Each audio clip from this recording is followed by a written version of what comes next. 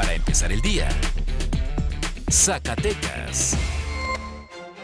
Buenos días, miércoles 3 de junio del 2020, momento de la información para empezar el día con Meganoticias Zacatecas. La Comisión de Seguridad de la 63ª Legislatura del Estado citó a comparecer al secretario de Seguridad Pública Ismael Camberos Hernández con la intención de esclarecer la información de la fuga de reos que sucedió en mayo en el Centro Regional de Reinserción Social Varonil de Cieneguillas.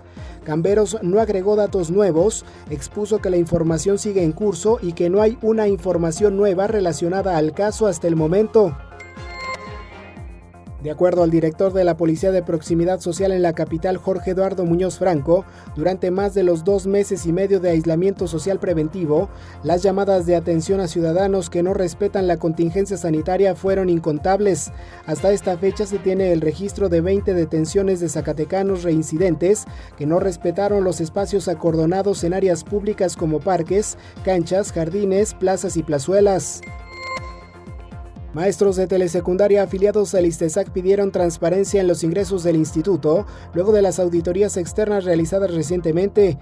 Expusieron que se han dado a conocer algunos datos de manera preliminar, pero no a jubilados, pensionados y activos, sino únicamente a los directivos, por lo que pidieron transparencia en los procesos. Además, de acuerdo a cálculos de los propios pensionados, el dinero recaudado por el ISTESAC debería rendir completamente para tener pensiones más elevadas, puesto que las cuotas de aportación se han entregado de manera ininterrumpida.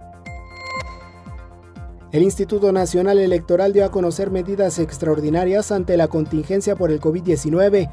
Una de ellas es la expedición de constancias de identificación digitales a quienes perdieron su credencial para votar durante el periodo de contingencia. El trámite podrá realizarse hasta septiembre de 2020 y usuarios deberán de descargar la solicitud en la página del instituto. Una vez llenado y firmado el formato con la información señalada, se deberá escanear o tomar una fotografía y enviarla al correo electrónico constancia.digital@ine.mx. Será evaluado y posteriormente llegará al correo del solicitante la constancia de identificación. El sector ganadero en Zacatecas es uno de los que se vio importantemente afectado con la llegada del COVID-19. A diferencia de otros estados donde hay sobreproducción, aquí se visibiliza a lo contrario debido a la sequía que se presentó desde el año pasado y dificultó la cría de ganado. El secretario del Campo Estatal, Adolfo Bonilla Gómez, refirió que hasta el momento la Federación no ha otorgado recursos en apoyo a este sector.